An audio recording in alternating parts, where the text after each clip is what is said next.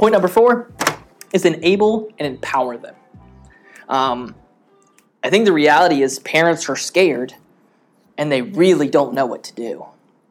And so sometimes they just need you got this, right? Sometimes they just need to feel like they are understood and heard and that what they're doing will really matter. Because if you're a parent and you are juggling your 3 kids from soccer to football to cross country to church to school to the other extracurriculars, you've got a band performance and then you've got a recital and then you've got a game on Saturday. You have like 2 hours a week to yourself and you're thinking, is it worth it for me to invest this?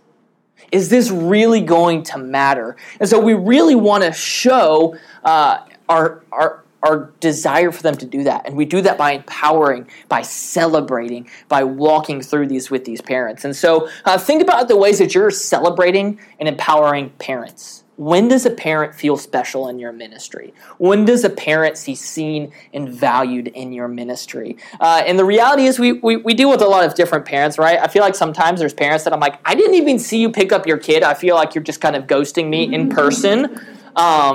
And so I don't know what you want from me, but I think at the end of the day, a parent wants to hear, good job. I think at the end of the day, they want to hear, I see what you're doing, good job.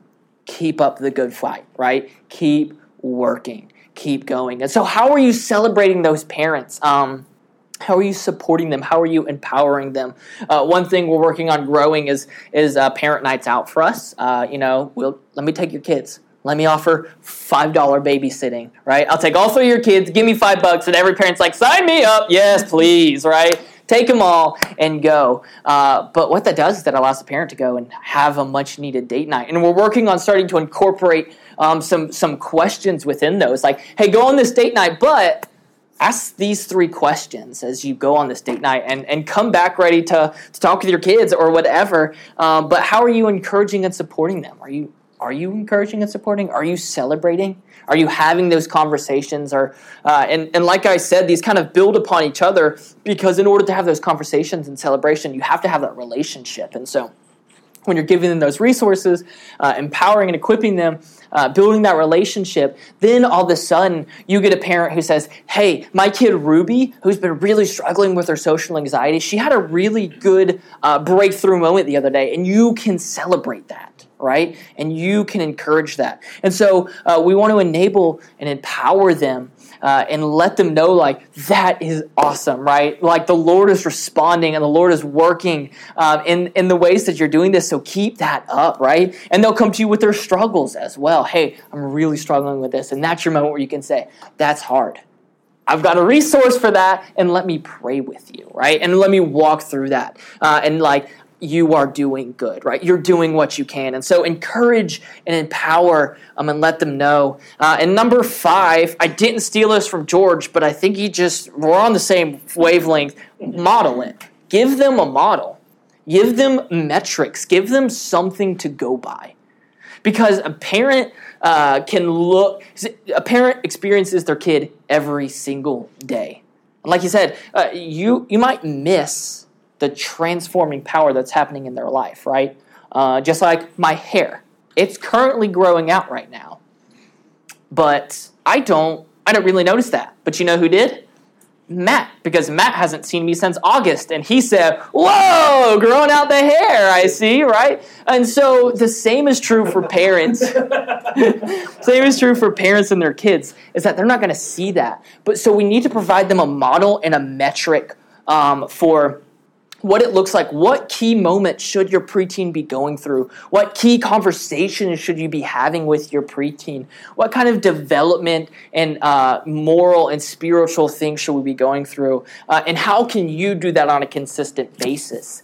And so modeling isn't just measuring, but it's also providing resources so that they can do that, right? And so like one thing I try and do is every single week, I'm going to post multiple times follow-up questions from the lessons lessons that they just had, right? On Sundays and Wednesdays, I'm going to post and send those in emails. Hey, this week we talked about Nehemiah and going back to Israel, and we really talked about having faith in God. And so one of my big things is get parents to share stories from their own life, because that is a great connection. When a parent, I don't know about you guys, but you start growing up and all of a sudden you start hearing these stories about your parents when they were kids, and you're like, whoa, you were a kid too, and you dealt with that, and you did all of these crazy things, and you experienced it. When a preteen connects that their parents have walked through these things, then that builds that connection. And so you want to encourage those connections. And so, share a story about the time that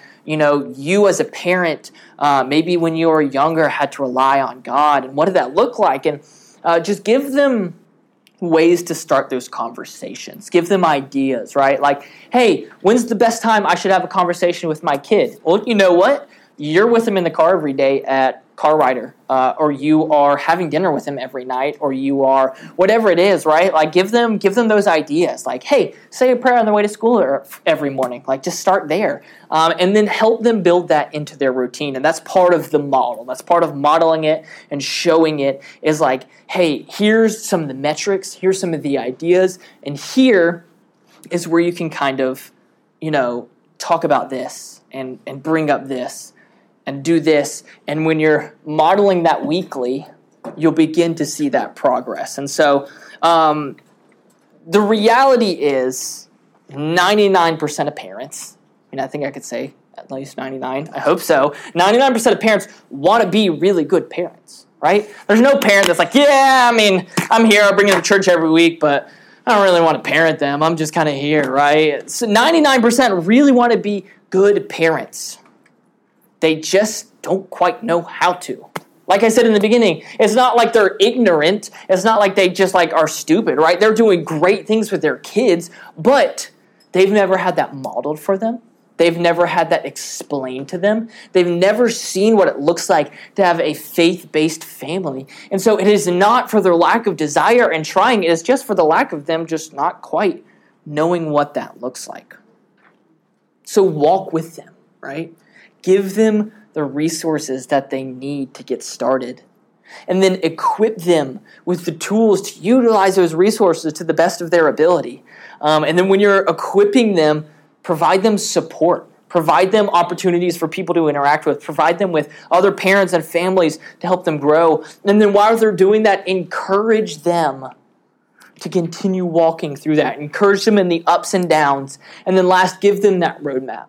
Give them that model. Give them what it looks like to walk through that, where their kids should be going, what it should look like, and how they can continue to walk down that road into the next step. And ultimately, all of these work best when you're partnered with your kids' ministry and you're partnered with your youth ministry. And instead of just this one row in preteens, you've got this whole overarching roadmap through life. And so maybe that's your thing. It's like, all right, let's break out of preteens and let's go into kids and youth and get these things connected. And so a parent can look and say, my kid's in kindergarten right now. And in 12th grade, I know the path that they should be taking, and I know the roads they're going to face. I know the challenges they'll be facing, but I've got this map, I've got this ministry, and I'm ready to go. So think about those 5 areas. I'm a practical guy, and so which area is your best? Where do you feel like, dude, I've got this, right? Maybe you're like, I am equipping my parents. We have classes every single month, and we've got great attendance at all of those, and everyone seems to be taken out. But then follow it up with, where do you need to grow the most? Maybe you're equipping parents, but then you're kind of lacking on the support side. You're not following up after the classes, and you're not talking with parents on a Sunday morning. And so just think through those. What's the area you're best and what's the area you're worst? The reality is no one's going to be perfect at any of these, and especially not all 5. I definitely am not. But there are ways that we can grow in all of these areas and really start supporting parents. And I will just make this plea and cry once again that your parents should be one of your primary ministries, right? I refer to myself as a 456 family pastor, not 456 preteen pastor, because I'm not just ministering to the preteens. I'm ministering to the families. And when we can do that, that is when that 1% of Bible-believing preteen number starts to grow. Because the reality is that when you get those parents bought in, that is when true faith transformation happens.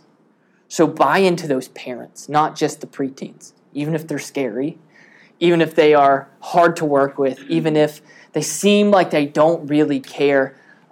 If you have to, give them a reason, but dive in with them. Walk into their world. You're already walking it 2 days of the week, but just walk that out with them through that and just help them to understand that when they buy in, their students will buy in, and that is when ultimate transformation happens. And the cool thing is the reality is that it'll work both ways too.